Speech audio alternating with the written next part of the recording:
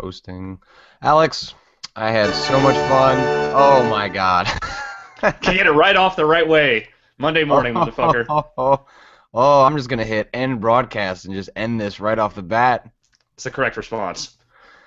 So right up front, beginning of the show, we're not quite sure how this is gonna look on the other end, given that I left this bag full of stuff in my parents' lake house. Don't have proper Ethernet cord, so I'm running off kind of spotty Wi-Fi. So if there is audio lag, if there is some weirdness, you can blame me and yell at me in the chat. But do know that we're aware that there are problems, but unfortunately we can't do a whole lot about them. So as long as this even stays up, that will be.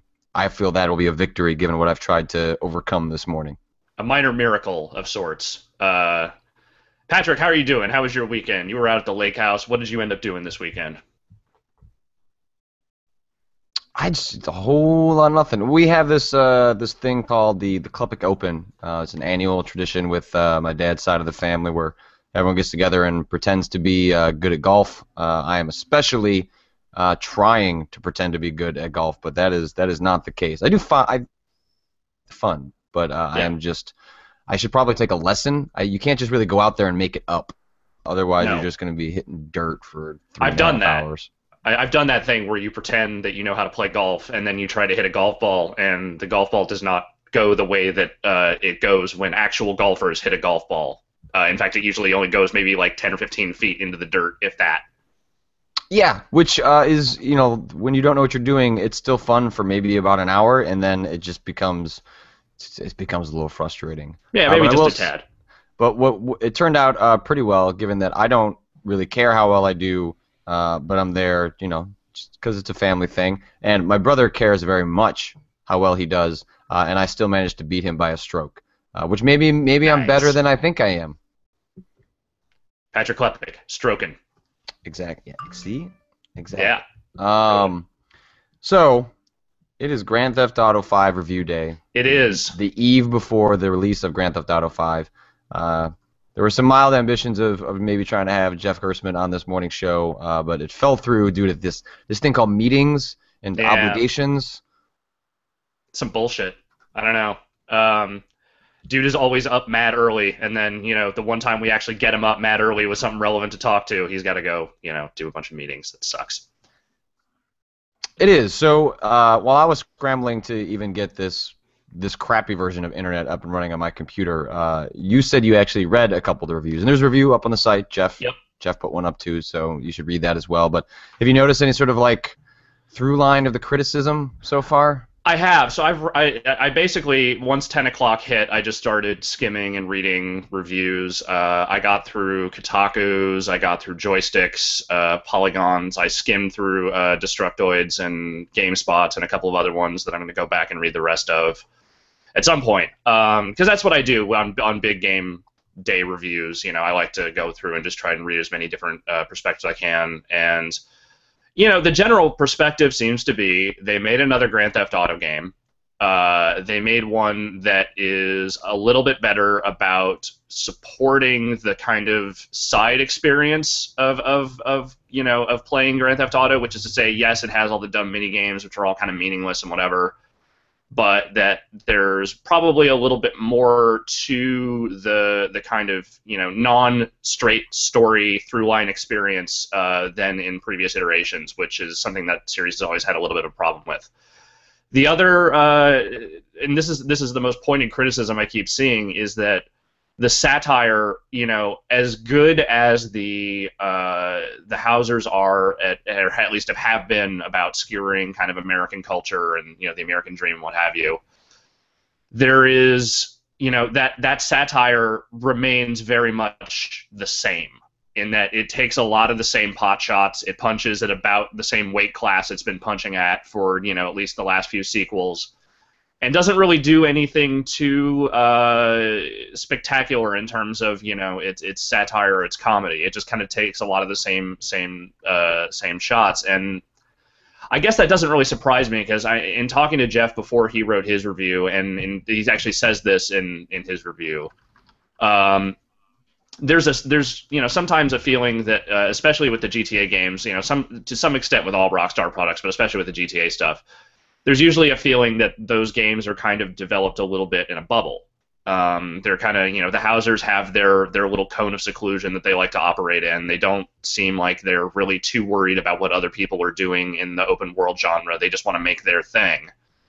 And in doing that, it's something I felt a little bit in GTA 4, and obviously I haven't played 5 yet, so I can't say for certain whether this is the case, but it seems like because they're hitting a lot of the same notes with that stuff, the humor and the bitingness of it is not necessarily there, which I think in some cases might be giving some people the not so great feelings about some of the stuff that they go for in that game when it comes to some of the comedy bits, because it doesn't feel all that fresh or that new. It seems like it's just kind of hitting a lot of the same points, and that's, for me, I love the GTA sense of humor, but I also have played through it, 5-6 times at this point if you count like the PSP games and stuff.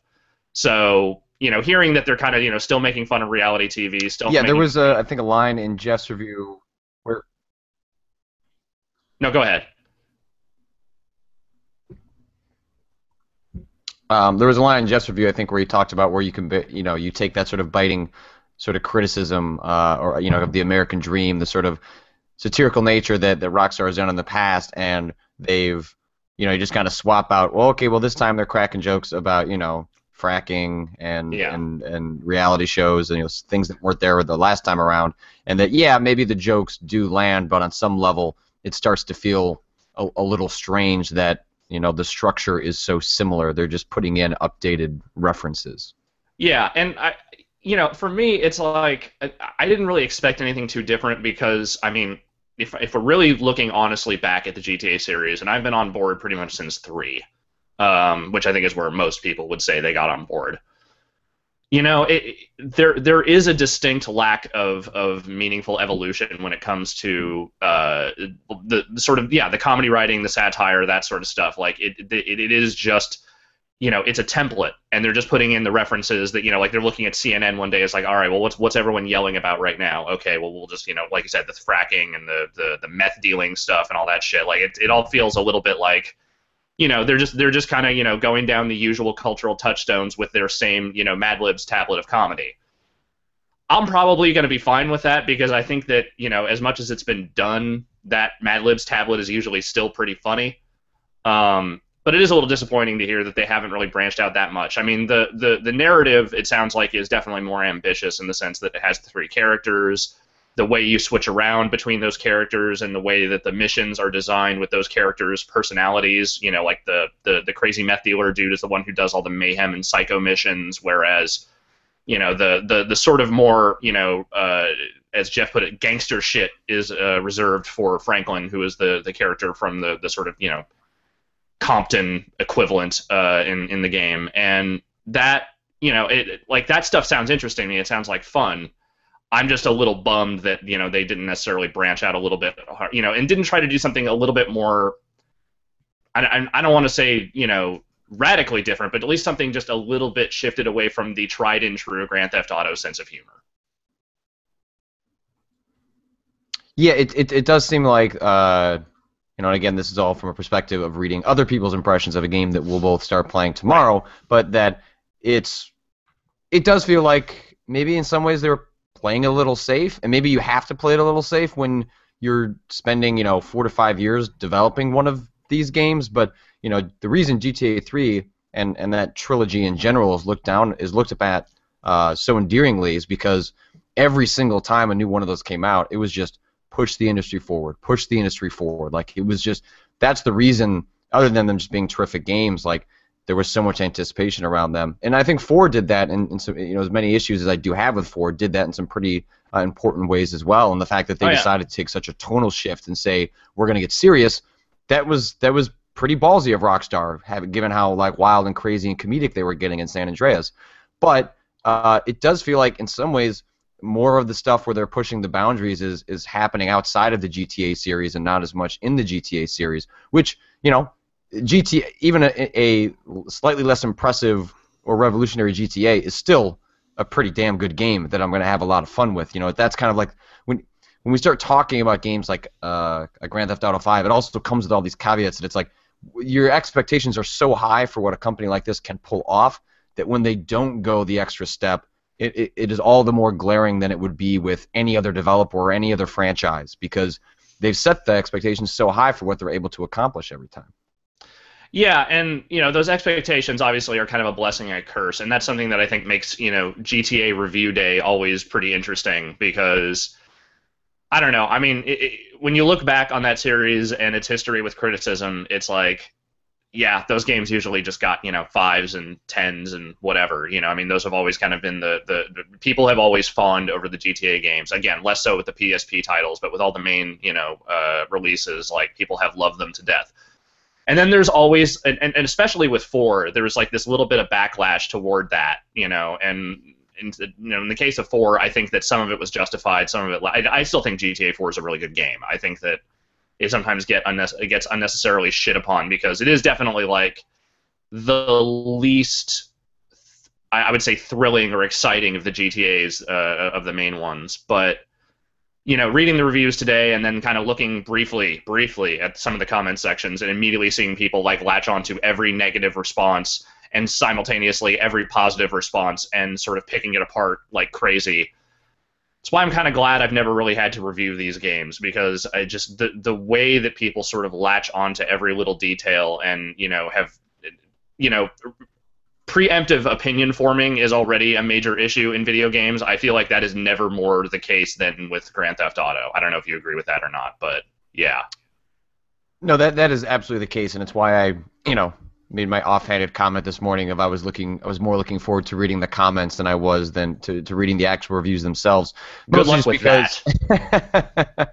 I mean, and mostly that's just because of the expectations that go into this, and this game more than any other highlights sort of the sort of like people are going into reviews to sort of have their established expectations sort of just validated, as opposed to I wonder what this this reviewer actually thought about the game. And often the comments have a cognitive dissonance where it's just more about, well, grr, I'm so angry that they haven't validated what I thought the game was going to be, or with this other reviewer that I like more. And I mean, that's just a traditional disconnect between the reviewer and the people who maybe consume the reviews that isn't going anywhere. Like it's been a problem. It's always going to be a problem, and it just becomes highlighted and part of a snark fest on Twitter as that sort of plays out on GTA Review Day. But I jumped into the series at 3. I played a little bit of 1 and 2, but is that where you jumped into? Yeah, I never played 2. I tried 1 later on because I got it as part of a Steam bundle at some point, and I was like, well, I just kind of want to see what this was like. And yeah, those early GTA games, I understand, the pre-3D GTA stuff doesn't do a whole lot for me personally. So 3 was where I started, and that was the one that hooked me. And I've played, I think with the exception of one of the handheld ones, like one of the DS games, I think I've played pretty much every GTA thing since then. Yeah, and I started in 3, and what was interesting was that 3 was given, the fact that it had sort of a pretty good story in there was one of the big reasons that, other than the fact that it had this big sort of like living, breathing open world. I never finished 3. Like I never got even close to finishing 3 because I was so transfixed by the world itself that I just sat around with friends, swapped around the controller, and we basically just had races to see how long you could maintain, a full star status and still be alive. And then at some point, you'd have someone that was smart enough to remember there was a cheat code, and they'd swap in a tank and then blow everyone's time away. Yeah, I did some similar. I mean, I ended up finishing all the PS2 ones, and it took me a long time to finish 4, but I did. But I would do the same thing, especially in Vice City, actually. Vice City was the one me and my friends really got super hot into, just sitting around and playing and just driving around the world, because that soundtrack and just the visual aesthetic of that game, that one probably had some of my favorite missions of any of the GTAs, but like in terms of just running around that world and doing dumb shit, Vice City was the first one that, like, 3 was great. 3 had a lot of good environmental stuff, but 3 also, silent protagonist, not as good of a soundtrack, it was like a lot of formative ideas that hadn't really come to fruition yet. I think Vice City for me was the one that solidified that franchise as like the thing, the sort of the cultural touchstone that it is now. Didn't Vice City have a film grain too, that like a filter you could turn on and off? Am I crazy? I don't really remember. There could have been something like that. That also could have ended up being like a PC mod at some point. I don't really remember, but I do remember that it had a slightly different, visual hue to it that might have just been something like that, kind of transposed over the main graphics. But I don't really remember it completely. And then I want to say I played the first couple hours of San Andreas, but for whatever reason that one didn't hook me. I don't know if maybe I was just tired of the genre, or maybe it was too big, or I was playing. I can't even remember what. Was probably just more interested in getting drunk at college at the time, because I think Sure. San Andreas came out just as I was entering college. But that's like the one glaring of the sort of modern GTA games that I like didn't spend any time in. Yet, I constantly hear that is some people's favorite GTA game. That one almost lost me a couple of times because it's so sprawling and it's so there's so much weird dumb shit to do, because that was the first one that introduced to shit like where you had to go eat or you had to go exercise. You had to do all these like little minute things to kind of keep your life in order. I remember a couple of times thinking that was just more than I really wanted to deal with. I didn't want my character to get fat. I didn't want him to get lazy, but I also didn't necessarily want to go, have him do all these extra things. So, a couple of times I almost fell off of it, and then I came back and I ended up finishing it. And I think that a lot of people love San Andreas because it is the largest of that era. It's like the biggest GTA game of that era. It's got one of the most distinct atmospheres. That and I think Vice City probably have the two most distinct of the series. And then it also it has that jetpack. People love that fucking jetpack. That thing, that was sort of like everyone's favorite traversal thing for a long time, was just flying around in that damn jetpack. I don't blame them. Jetpacks are awesome. So, that's a reasonable thing to latch onto. Well, I think that highlighted sort of the absurdity of where that franchise had sort of come to a head, because I think GTA, 3 on has always had this real tonal disconnect between, you have a narrative that is often pretty serious, but is willing to go comedic and go light and be weird, if it wants to do that, but is often sort of grounded and pretty serious and trying to, for, at least from the Hauser's perspective, like try and impart some sense of the human experience, funneled through this crime spree. But that and it seemed like they just seemed to be having more and more fun with their ability to do stuff in this world, while they would then simultaneously have this serious narrative. And then it, with 4, seemed to recognize that as, I don't know if it was because the technology was allowing them to, create more realistic worlds, and they sort of saw that this disconnect wasn't working for them, or they, it's hard to say because these guys, unlike a lot of other prominent designers, aren't exactly out there in the media that often explaining themselves or justifying themselves, which I think also lends to sort of the mythic nature of these games, is because with everything else, we know so much about all these games, why they're made, the motivations, and Grand Theft Auto, that largely still remains kind of a mystery for as big as they are.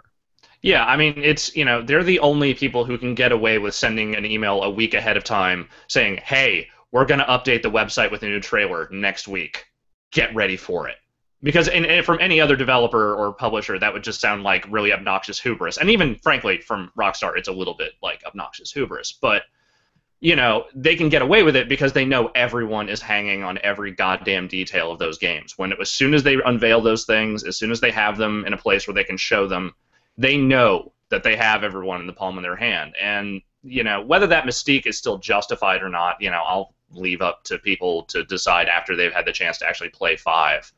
I'm certainly not going to make a judgment call on it, but I also think it is. I'm starting to wonder if that kind of, mentality, if that sort of, if GTA's mystique and its sort of, that overall vibe is going to continue to hold. I don't know. It just seems like culturally, games are shifting in a lot of different ways. Grand Theft Auto has been, for all the ways it's evolved, it's been functionally the same since 2001. They've continued to add things, they've continued to change things, they've continued to tweak things, but they have been making Grand Theft Auto games like this for 12 years now. Not regularly, but, for like 12 years now. And I don't know, I start to read things in the reviews now where people are like starting to point out the fact that, hey, these guys are really terrible at writing female characters. Hey, sometimes this casual racism gets a little too not casual and gets a little fucked up in places. Hey, maybe it's kind of weird that there's waterboarding in this game. You know, like shit like that just, you know, like 5 or 6, 7 years ago, people would have just been like, that's amazing. That's so cutting edge. That's edgy as shit, man. That's crazy. And now people are maybe a little different, a little more sensitive, a little bit, you know, there's just a different culture around games, and I'm wondering if some of that stuff is really if it's gonna be able to maintain that mystique and that air of sort of, you know, intense importance, you know, after all is said and done with this one. I mean, as someone that likes the GTA games, but by and large tends to have a much more affinity for the other games that Rockstar produces. I've, you know, unabashedly a huge lover of Bully. Think it's the best thing that they've ever put out. With the exception of the Mexico arc and Red Dead Redemption, I think that game is unbelievable. That ending is easily top 10 endings in a video game. Love that game. Didn't care for Max Payne 3 that much, but in general, 3 was good. I really liked 1 and 2, and I mean I know that was, you know, more Remedy than right. Rockstar, but they obviously had put their stamp on it too. So.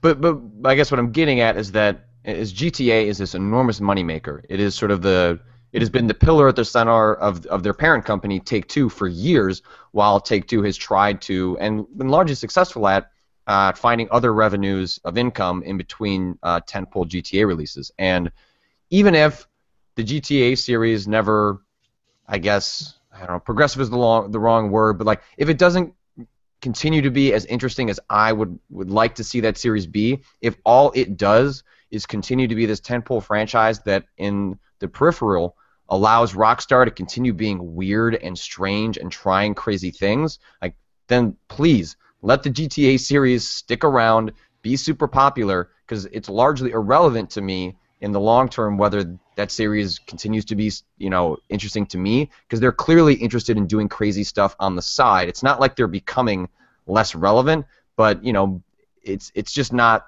I don't care if the GTA series sort of falls off for me as long as it continues to make money and allows them to do whatever the hell they want, because they're definitely maintaining that edge in other places, even if it, you know, isn't necessarily manifesting itself in GTA 5 nearly as much.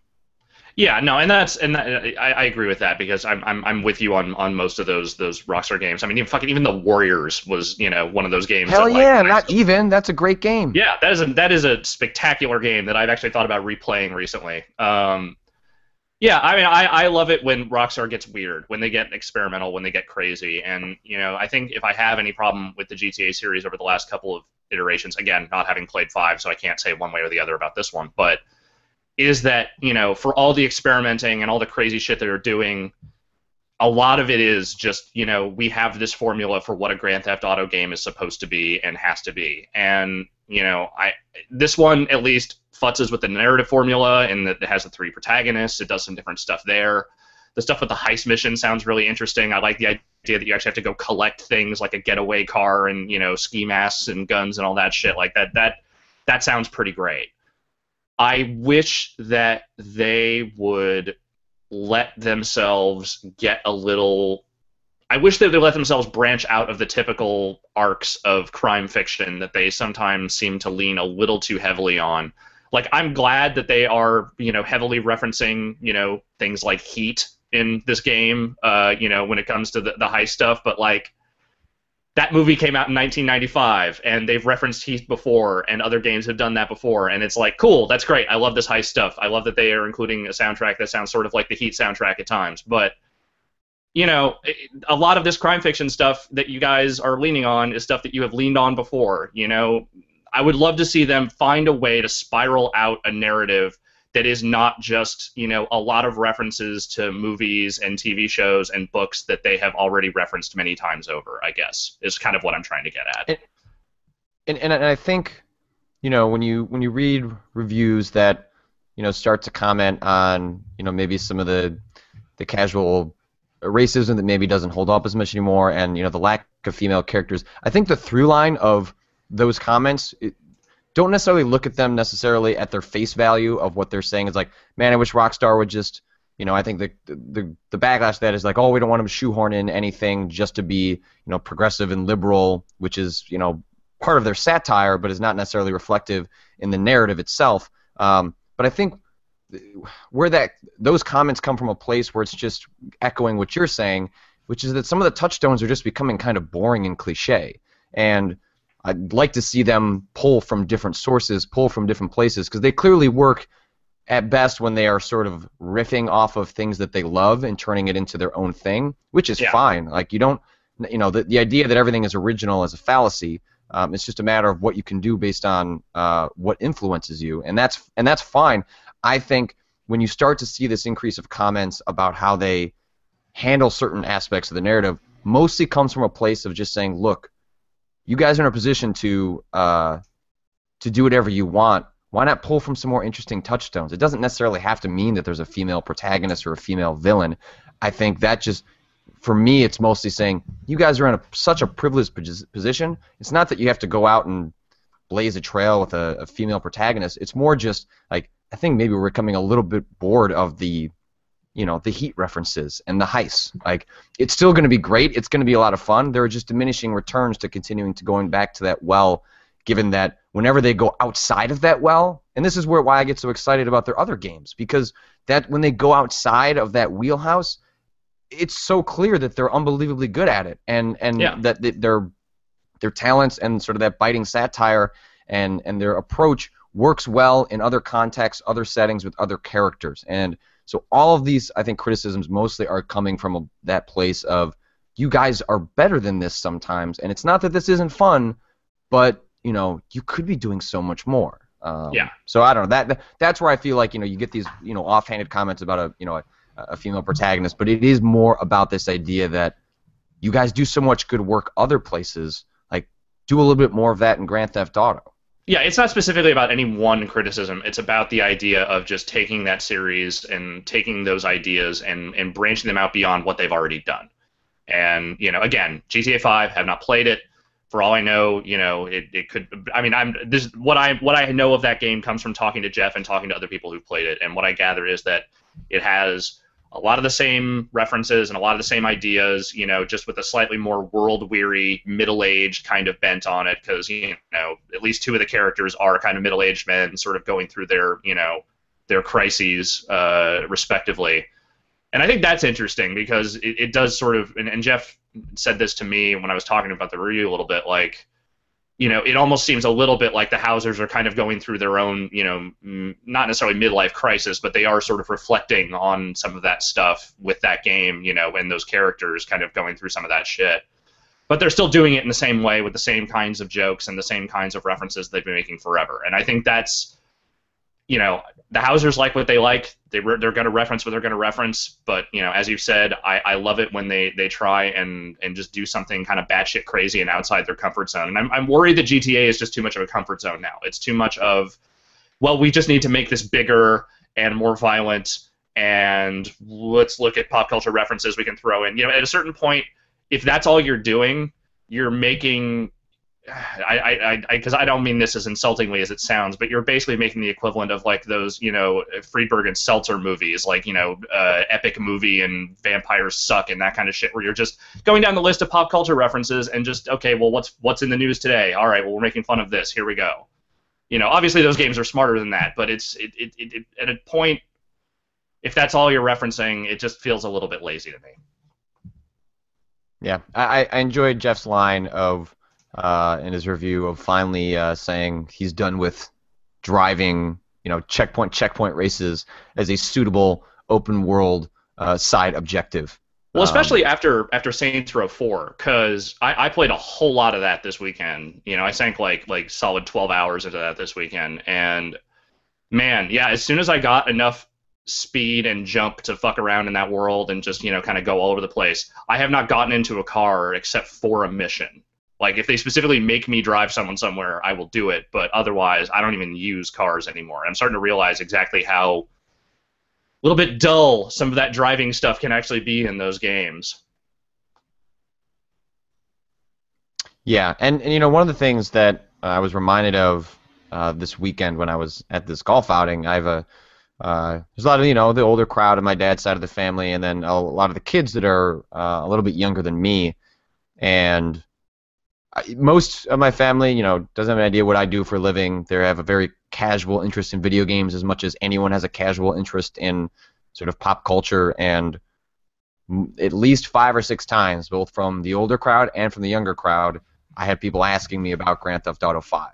And all they could talk about was like how amazing the trailers on TV look, and oh my God, you can play golf in it. And it's sort of, it definitely grounded my perspective, especially as we have this discussion about, us having played each of these games and played them for dozens of hours, forgetting that I think sometimes that there are people like that who play a game every couple of years, like a Madden or Call of Duty GTA, these people that, we sort of talk about in the abstract but absolutely exist, and then they look at that and they just go, holy shit. And that's fine with them, because when they only sort of come to these games every once in a while, it's all the more impressive because these games sort of exist in a vacuum for them, as opposed to us who just, you just play through a lot of Saints Row. I just beat Saints Row, and we tend to look at these games, stacked up next to what's come before them and our experience from the one before. When for a lot of people, they look at that and it's just incredibly impressive, and I don't blame them when they explain it to me and why they think it looks interesting. I can't really refute it. All I can really say is that I play video games for a living, and then I sort of have a skewed perspective on what my expectations should be. Yeah, I think that's fair.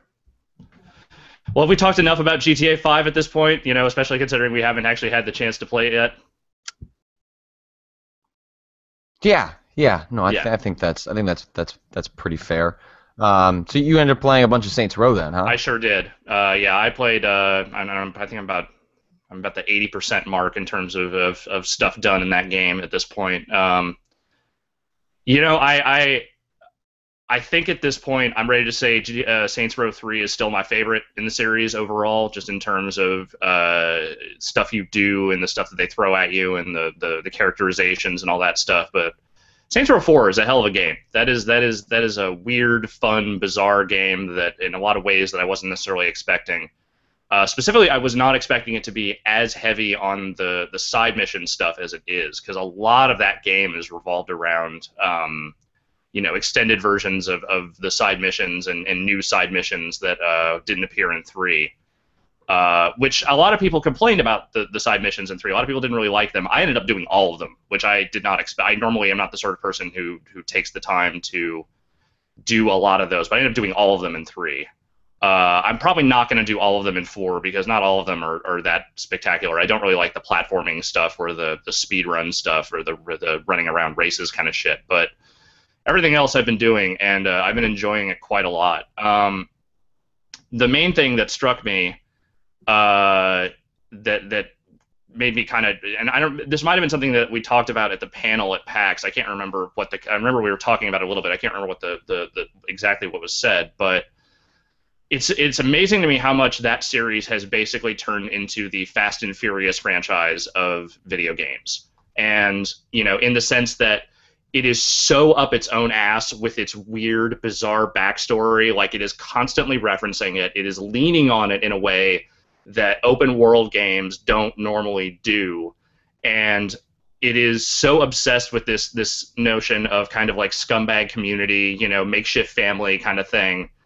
Exactly the same way the Fast and Furious franchise is. But obviously this is much more parody than the movies are, but it's the same notion of, here are these characters that we are going to make you fall in love with because we are going to push them so hard in a way that we normally don't do with side characters like this in franchises like this, and it works so much better than it has any right to, because there's no reason in the world you should care about like half the at least 2/3 of the characters in Saints Row.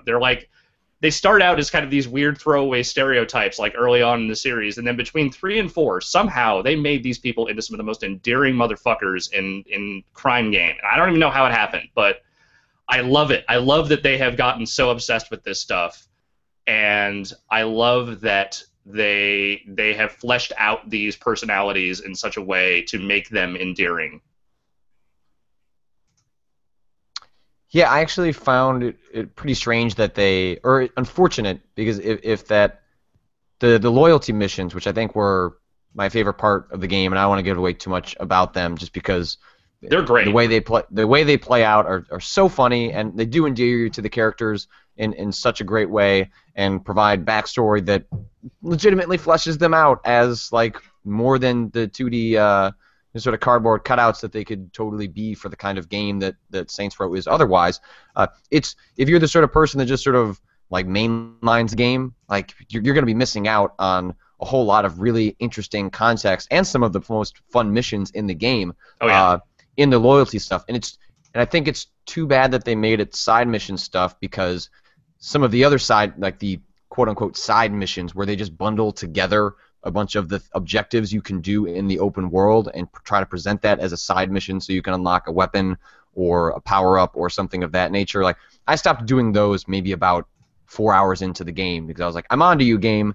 These are all stupid. Like, you're just trying to get me to do the stuff in your open world that I didn't care for in the last game, and I don't really care for in this game either, because with Saints Row, I am there for the absurdity, and hacking stores is not not absurd or even necessarily all that fun. It's not a particularly great puzzle game. So like the parts that are wacky in 4, you know, like shit like the America gun and the dubstep gun and, you know, the fucking smoking alien drugs out of a light bulb kind of shit. It's all really good, but I think 3 had a much more consistent through line of this is all just bananas top to bottom. Like, this one gets a little bit too... And I think this is because of the sort of nature of that game, where it sort of came from this DLC idea that they fleshed out a whole bunch into something more. There's just a little too individual parody skit stuff in there, like, and all the different sci-fi, you know, conventions they're trying to hit. Like, here's the random Armageddon reference with the Aerosmith song. Like, here's the, you know, the Matrix stuff that we're gonna toss in there. Here's the you know. I appreciate some of the conventions they're making fun of, and I like some of the jokes, but I think that, you know, honestly, like, the best parts of that game aren't even necessarily the comedy. It's the fact that you can just dive around that world like a stupid idiot, run up walls, and, you know, jump hundreds of feet in the air and fly around, and just, you know, the part where they made a Crackdown game in a weird way became the best part of that game for me, which was what I was not expecting at all. I just wish there were about half the amount of orbs, or whatever they call them in that game. The clusters, yeah. There are a lot of them.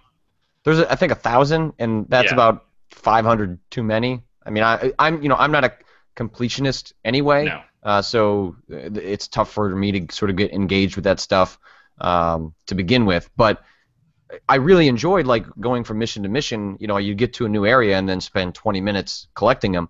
Not because, and I wasn't even necessarily doing it because the collection part was grabbing me. It was because the platforming of all things was actually pretty satisfying, where I felt this real sense of control over the character, where it was fun. It was its own little mini game where every single time you'd shoot up into the air and think like, oh, I can get there. Like, I can set down there. I'm going to jump, and then I'm going to glide, and I'm going to fall right into this cluster and grab it.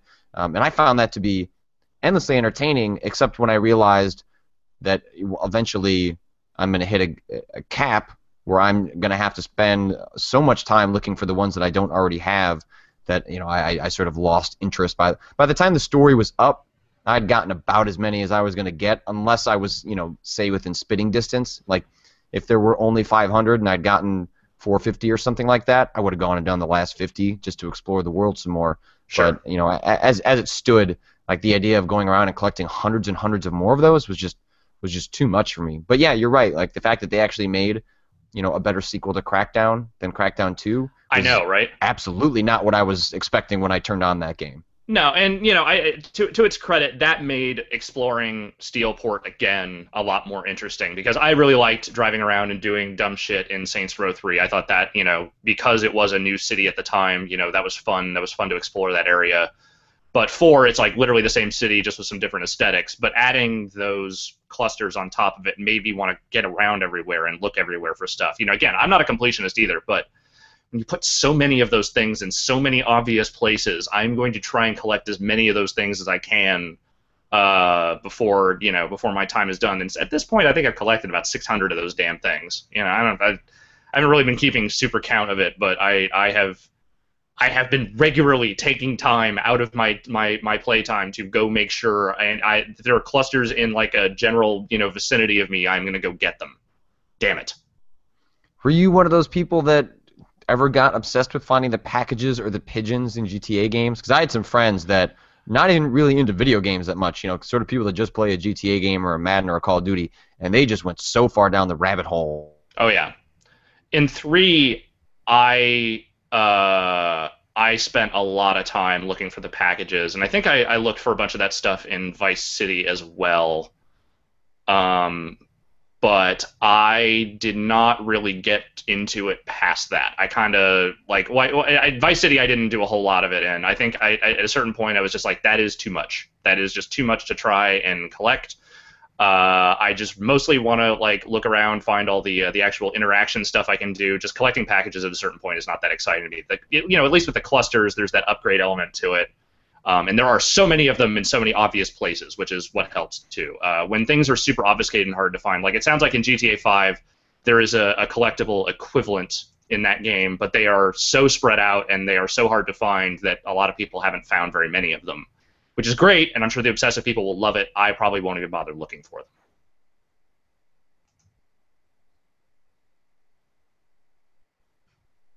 Patrick. Oh no. I think I lost Patrick. I think we've lost Patrick. Oh no. Oh dear. I don't know what to do here. We've ended up in a situation. Oh wait. Hey, there he is. Hey, look. Oh man, there he is. It figured it out all on its own. He's back. Go. Way to go. There's Google. still a picture in the center of you with your frozen ass face. Oh, okay, now it's gone. But there was just a frozen picture of you with your mouth hanging open. That was pretty great. Oh, that's too bad. Continue on. I don't know where you were, what point you were making. I just talked a whole bunch free to about. Keep going. I just said a whole bunch about collectible stuff, which is to say, yes, I played some. I collected some packages in 3 and in Vice City, and then I stopped. So we'll just leave it at that. Okay.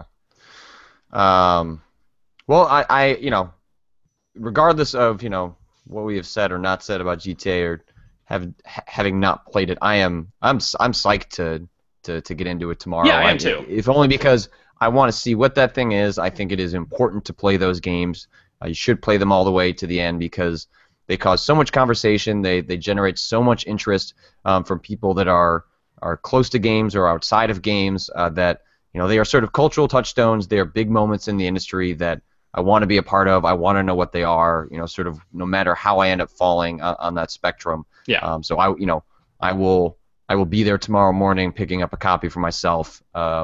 Even though I certainly had some pause after someone dumped something onto Pastebin that could be a bunch of BS, but alleging that they found references to PS4 and PC versions of the game because by all accounts it sounds like this runs just fine on current gen consoles. Yeah. But you can't help but look at it and go, my God, what that would look like on something a little bit better would just be something else. What's gonna happen is I'm gonna buy. I already got the 360 version pre-ordered. It'll be here tomorrow.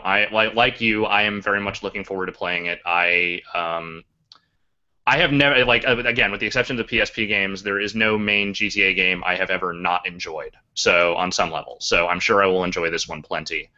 As far as the next gen stuff is concerned, for me, this is a nice send-off for the current generation of consoles. I can't think of a bigger, more noteworthy note to go out on than, with a big-ass GTA sequel. So for me, if that's the last big thing I play on my 360, I'm totally cool with that. And I like having something like that to kind of be sort of, my bid adieu game for my 360. But whenever they decide to release their, Game of the Year DLC collection edition that comes out on PS4 and Xbox One and PC or whatever, then you know what? I'll probably play at least some of that too because, god damn it, those motherfuckers had their hooks in me for years. They're not letting go. I'm fine with that. I just know I'm going to end up playing it again at some point, and damn them for that. Well, and we'll see how this GTA Online stuff goes. I've got a buddy of mine out here that he barely plays any games, but he's picking that up, and he's like, make sure you get the 360 version so we can play together. And I think GTA Online is this big question mark that, I think IGN and a couple outlets have had, some impressions of, but I have not read too much about it. But, that trailer they put out seemed mighty impressive, and the idea of going up in a plane with a bunch of your buddies and just parachuting out, and maybe that's the start of a heist. in some ways that sounds potentially more exciting than anything I've read about the game so far. If it works, if but it sounds like they're really going for it on this one, and damn, that the prospects of it, at least on paper, could be something else. Yeah, I mean, if that works, if that really works the way they say it does, and if people really get into that, that could be the meaningful progression for that series that I've been kind of looking for all the way. I mean, it's not a narrative thing, but who says it has to be? For all I know, that could be the evolution. But there is. Well, yeah, there is and there's not. I mean, there's a narrative element to it, but it's not like the main narrative of the game is the online part. The online part is its own kind of weird separate deal. And, but if that deal turns out to be awesome, then that could actually be the thing that, suddenly, rekindles my super duper excitement for what that series can be in the future. Yeah. We'll see.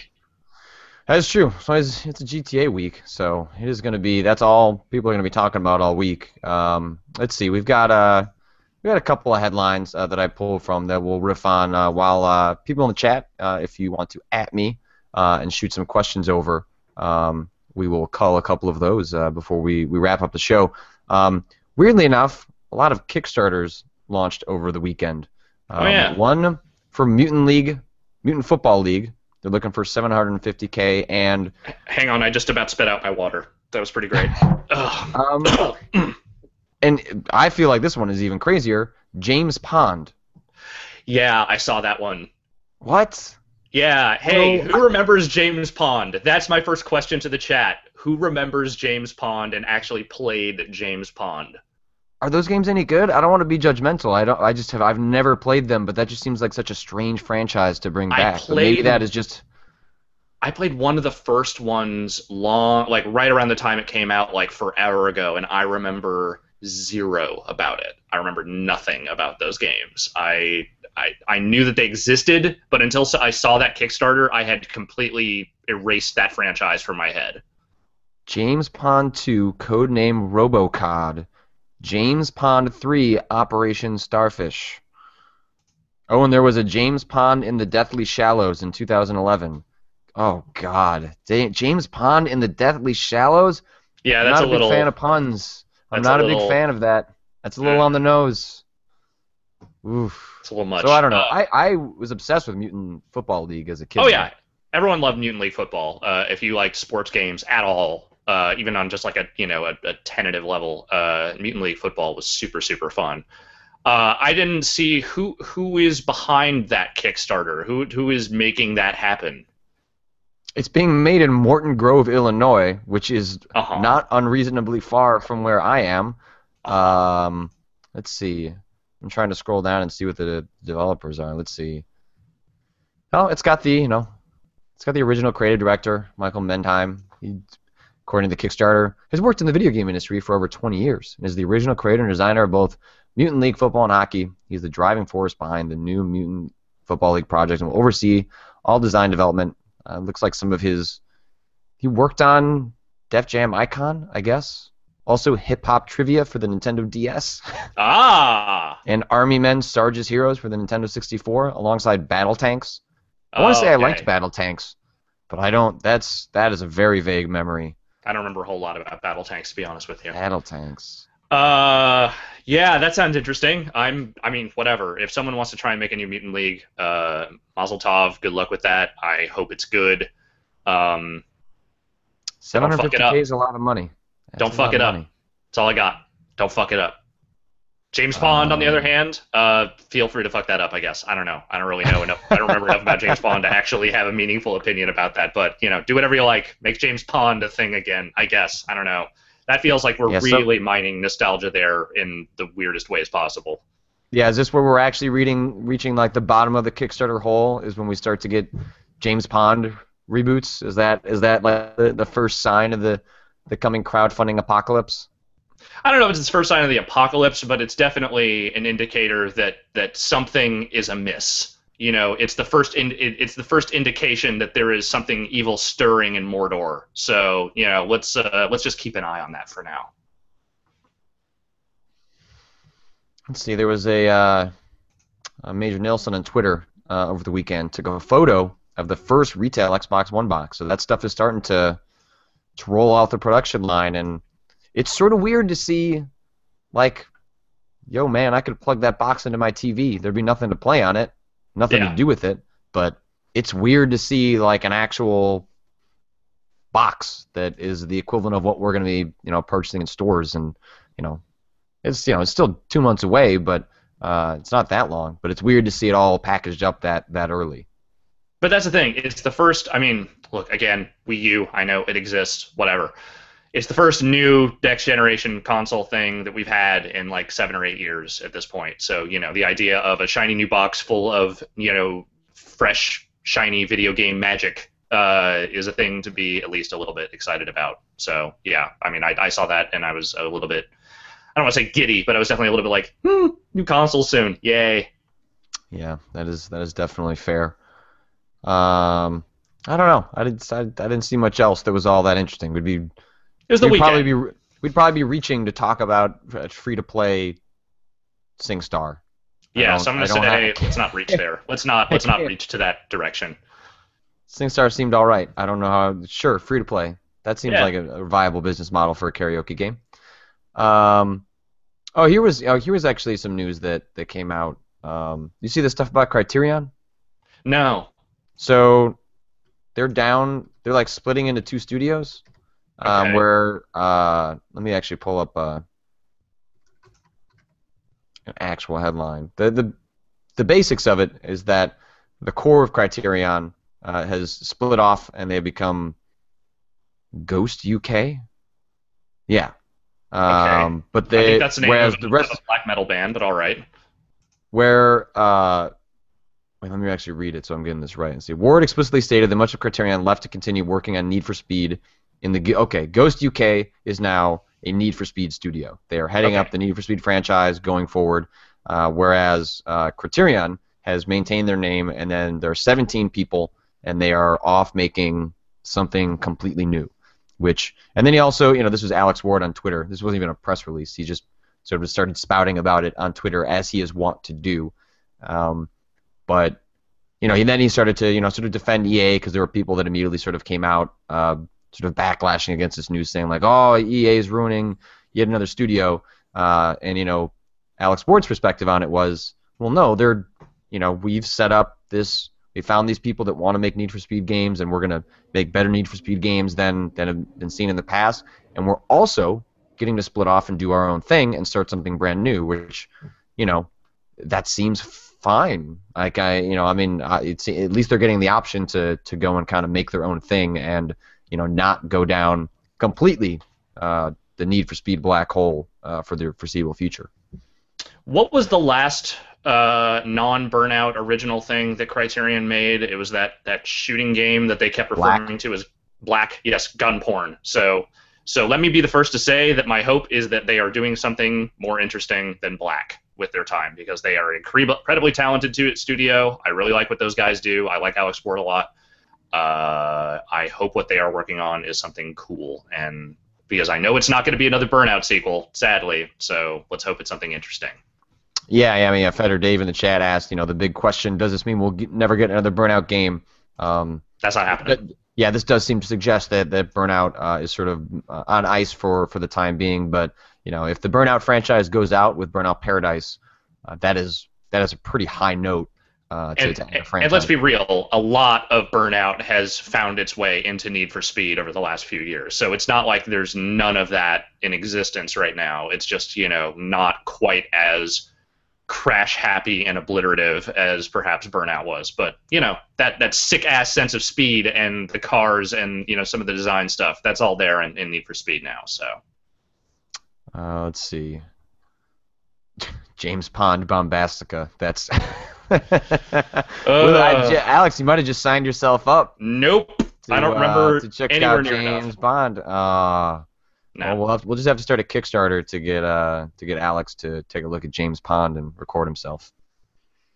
If I make enough, the last stretch goal was me just hanging myself at the end of it. Oh, dark. Yeah. Let's see. Mr. Craggle asked, Rockstar started this generation with table tennis. That's not the end of his question, but I should point out, although that was not a game for me, that is well revered as one of Rockstar's best games, and Table has tennis is nothing to do awesome. with what they normally do. So That is yeah, that was an uh, early ass 360 game too. That was like one of the earliest examples of kind of graphically what the 360 could do, and that game was pretty great. yeah, it was impressive visually looking. So yeah, it was as Mr. Craggle points out, it was used to demonstrate their Rage engine. Do you see them doing something similar for next gen? I mean, if we're getting GTA 5 right at the end of this generation, I mean, I guess it Yeah. wouldn't shock me if they chose to do something small and different at the start of the next, but they haven't done something small in a while. No. And it's also hard to predict. It's the idea that I'm going to sit here and actually know what Rockstar is up to next. Seems like that's not what a gambling person should do. It seems like something No. that you're destined to lose. Otherwise, you're going to be sitting here claiming that Agent is still in development, which it might be. I don't know. Also, if they were going to do something as an early benchmark for the next gen stuff, I think we would have heard about it by now. I think they probably would have at least said. I mean, I know that they're one of those studios that can get away with announcing their game 6 months before it comes out, and then still selling millions of copies. But I think at this point, if they have some smaller project in the works, we probably would have heard something about its existence by now. Also, are they still working on Agent or whatever that thing is? Like, isn't that something that's theoretically still in development? Hmm. Yeah, exactly. So who knows what they're doing right now? Cancel all that stuff and make Bully 2. Yeah. Ergo Demise asks, how do you guys feel about reviews on early access or games you pay for that are still in alpha/beta? Does it being for sale condemn it to an incomplete review? I think that's one of those cases where if you're gonna write about an early access game, I don't know if a straight review is the format for it. I think that's one of those things where you can write an article saying, "Hey, here's what this game is right now. Here's what you're paying for right now. Here's what it's aiming to be." And you can certainly put in something that says, "Should I buy this right now?" And that can be the kind of your criticism on that level if you want. But I don't know. I think giving scored, final theoretically reviews to games that are very, visibly in alpha and beta, even if you are, if they are charging people for them to essentially participate in that stuff, it just, I don't know. I feel like it just kind of immediately invalidates the review whenever that game, eventually comes out to its full version. But then again, that's the same problem that we've had for years in game reviews, where games that come out at launch are broken in some way or have some major problem, and then they patch them a week later, and suddenly that review is no longer relevant. So that gets into a whole other conversation about the kind of nebulousness of reviews and whether they can be sort of whether they can shift that way over time. But I think you're doing a game a disservice if you're just writing your review like while it's in early access, because they are very definitively saying this is not the final game. You can participate in this, and you can charge, you can pay to be a part of this right now if you want to. And I think you can certainly write something about that, but I don't think that's where your final review should go. Yeah, and I think from our perspective as a site that does a pretty limited selection of reviews, our sort of policy on it has been we kind of look at a lot of those games in quick looks where it's like, look, you can buy this game. That means it's fair game to be not a preview thing. This is us judging the game in some way, but quick looks don't have scores attached. Quick looks are things that we can come back to in another quick look or in a different show, and at least it's saying, hey, here's our take on it. Here's what we think of it so far. Here's a little about what it is. That gives you at least some information before you actually click buy. Especially given that there are some early access games that charge more for early access than how much the actual final game is going to cost. So that's kind of how we approach that. But I'm with you that. Writing a review for a game ahead of time when they're being pretty clear and upfront about the nature of it would seem to be a little suspect. Yeah. So I would say, find ways to cover that stuff, but don't just review it, because that's not okay. Civet asks a pretty specific, quick question. How demanding is a machine for pigs on the PC? Not demanding. You'll probably be okay with a pretty modest PC.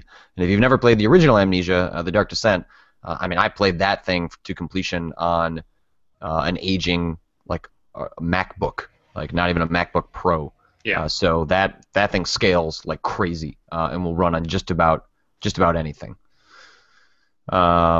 Aeronautical asks, what is the next big intensive game you're planning on diving into once you're past GTA? I'm not sure. Is there a game as big as GTA? I mean, Or even in that ballpark? there's nothing coming out for a couple of weeks that's anywhere near as that that level of giant. But in terms of stuff I'm kind of looking forward to before the end of the year, I mean, oh hell, I don't even remember what games are coming out this year. To be honest with you, my brain is kind of shut off as far as that stuff goes. I have a bunch of backlog games I've been meaning to play. I still haven't played Tomb Raider, so I've been trying to find an excuse to do that. I got these games. I'm looking forward to these games. Yeah, see that. There you go. Ooh. I might actually sit down and play Puppeteer at some point. That seems like the kind of thing my girlfriend would really enjoy, either playing or watching me play. But yeah, you should definitely jump in on some Rayman first chance you get, because that shit is good. Yeah. So and supposedly I've heard this from a couple of people. So Puppeteer has a 3D. It's one of the few. It's not bragging about it. It's not like something I'd even heard about before the game came out. But it has 3D and apparently looks spectacular. And as long as I'm here at my parents' house, my mom has a 3D TV downstairs, so I am intending to actually play that game in 3D, at least some chunk of it. Because I've never played a game for more than I think maybe 10 minutes in 3D, so I'd actually like to give that a shot and see how that works. Yeah, the only 3D games I played have been on 3DS, and I played pretty much all of Luigi in 3D just because I kind of liked it. But as far as the console stuff goes, I never tried any of that PS3 3D stuff, so I don't know how it is. But yeah, by all means, try it out. Report back. Let us know how Puppeteer in 3D is. A lot of people asking if any of us will try the Wonderful 101. I would like to, but that is probably one of those games that I will, alongside Pikmin 3, try and get to in December, when we're getting close to having to start thinking about our lists. And I don't suspect those two will maybe be in hot contention, but I like Pikmin a lot, but I'm not sure if it's going to make I'm not even sure it currently makes my top 10 in terms of stuff I've played this year. But what little I've played of Wonderful 101 at events and stuff, I really didn't care for that much. I mean, if I'm completely honest, I think it's a cute-looking game. I think it has kind of a neat premise, but mechanically, it really did almost nothing for me. I might try it out again before the year is over if I can borrow someone else's copy, but it did not seem like the kind of game that I would really get into. And I've read some of the reviews, and it seems like some of the problems I had with its controls and its mechanics were echoed by a lot of people in terms of the final product, so it just doesn't really seem like my thing. Oh, people are pointing out, my most anticipated game, but anticipated might be in quotes, Beyond. Ah, yes. Well, that is going to be interesting. Cannot wait to play that. Cannot wait. Psyched. Yeah. I'm actually thinking about maybe trying to pipe up to review that one, because I'm super curious about it, and as someone, I have a weird relationship with David Cage games. I really liked Indigo Prophecy when that game came out. It kind of fell apart at the end, but at the time I didn't really think it had. Then I went back and played it again a few years later. I was like, no, wait, everything everyone said about this ending is absolutely true. This is kind of fucked up and stupid. But the first 3 quarters of that game, couple of weird things aside, really good. I did not get around to finishing Heavy Rain, because at a certain point I kind of lost interest in that narrative altogether, and I just didn't like what it was doing mechanically enough to want to keep going. So, going into Beyond, I kind of have a mixed experience with his stuff, and I played it at a couple of different demos, and I've played both that original demo, which was, kind of more just about the spooky ghost stuff, and then I played the crazy Mogadishu, Zero Dark Jody fucking, crazy demo that everyone saw at E3 this year. And I have no idea what to think about that game. I have no idea what to make of it. I have no preconceptions of what that game is going to be, and that's kind of why I'm interested in it and why I actually kind of want to play it and review it. Yeah, absolutely. Yeah, 100% on board with you to have that perspective on that game. So, as we wind this down, what do you got on tap for this week? What are you doing? So I'll be able to talk to you on the next show about the stuff I saw last week, Batman and some of that other stuff. That was when the embargo will be up. I'm also going to go see a couple of other smaller games this week that I'm looking forward to, including the new Adventure Time game. Yay! I'm excited about that. No one else probably is excited about that, but I am. That's like the dungeon crawler one, Yeah, right? yeah. The hey, let's explore the dungeon because I don't know. That's a great title. That's an amazing title. That is a very Adventure Time kind of title, so I'm gonna check that out at some point this week. But other than that, it's actually a slower week, so I'm gonna get some filming done that I've been meaning to do. I collected some older games last week and started playing through them a little bit so that I could record some Bombaskas. I've been having weird tech problems trying to get my N64 to record footage properly on my computer, but I think I finally worked that out on Friday, so I should be able to finally do some stuff off some old saves that I have. And other than that, I'm going to finish Saints Row, and then GTA shows up tomorrow, and that's probably going to eat up all of my nights this week. But that's fine. I'm more than happy to let it. And that's kind of my week right now. What are you looking at right now? Yeah, I've got to sort of finish off Amnesia and Outlast. That is sort of my plan for this week. I need to cut those guys loose so I can continue on as the game Onslaught kind of continues. I got to sit down and figure out what exactly how much I'm doing for the site this week. I'm definitely in this week sort of in preparation mode to try and get a bunch of stuff ready for October. I've been playing these horror games and then wanting to sit down and write all these stories that I've been kind of jotting down, but I want to save that stuff for a more appropriate venue. So this week might be a lot of that kind of stuff. But yeah, other than that, just like regardless of what I'm doing on the site, just trying desperately to sort of catch up so that my backlog doesn't get too bad. Because, yeah, I think I saw on Twitter Steven Totillo of Kotaku saying that, he spent 42 hours in Grand Theft Auto before he sat down and wrote his review, which means that game's big. There's going to be a lot to do in that game. And there's a lot of map in that game. You're going to see a lot of stuff. Yeah, so I'm looking forward to it. So, well, we'll leave it there, and then we will join Ever again on Friday. Talk about some of the games that you checked out this week and whatever I'm able to play through. We can give some actual appreciate everyone. 5. Yeah. Being informed. I hear that helps. So that'll do it for Bombing in the AM. Thanks everyone for tuning in, and we will see you guys again on Friday. How?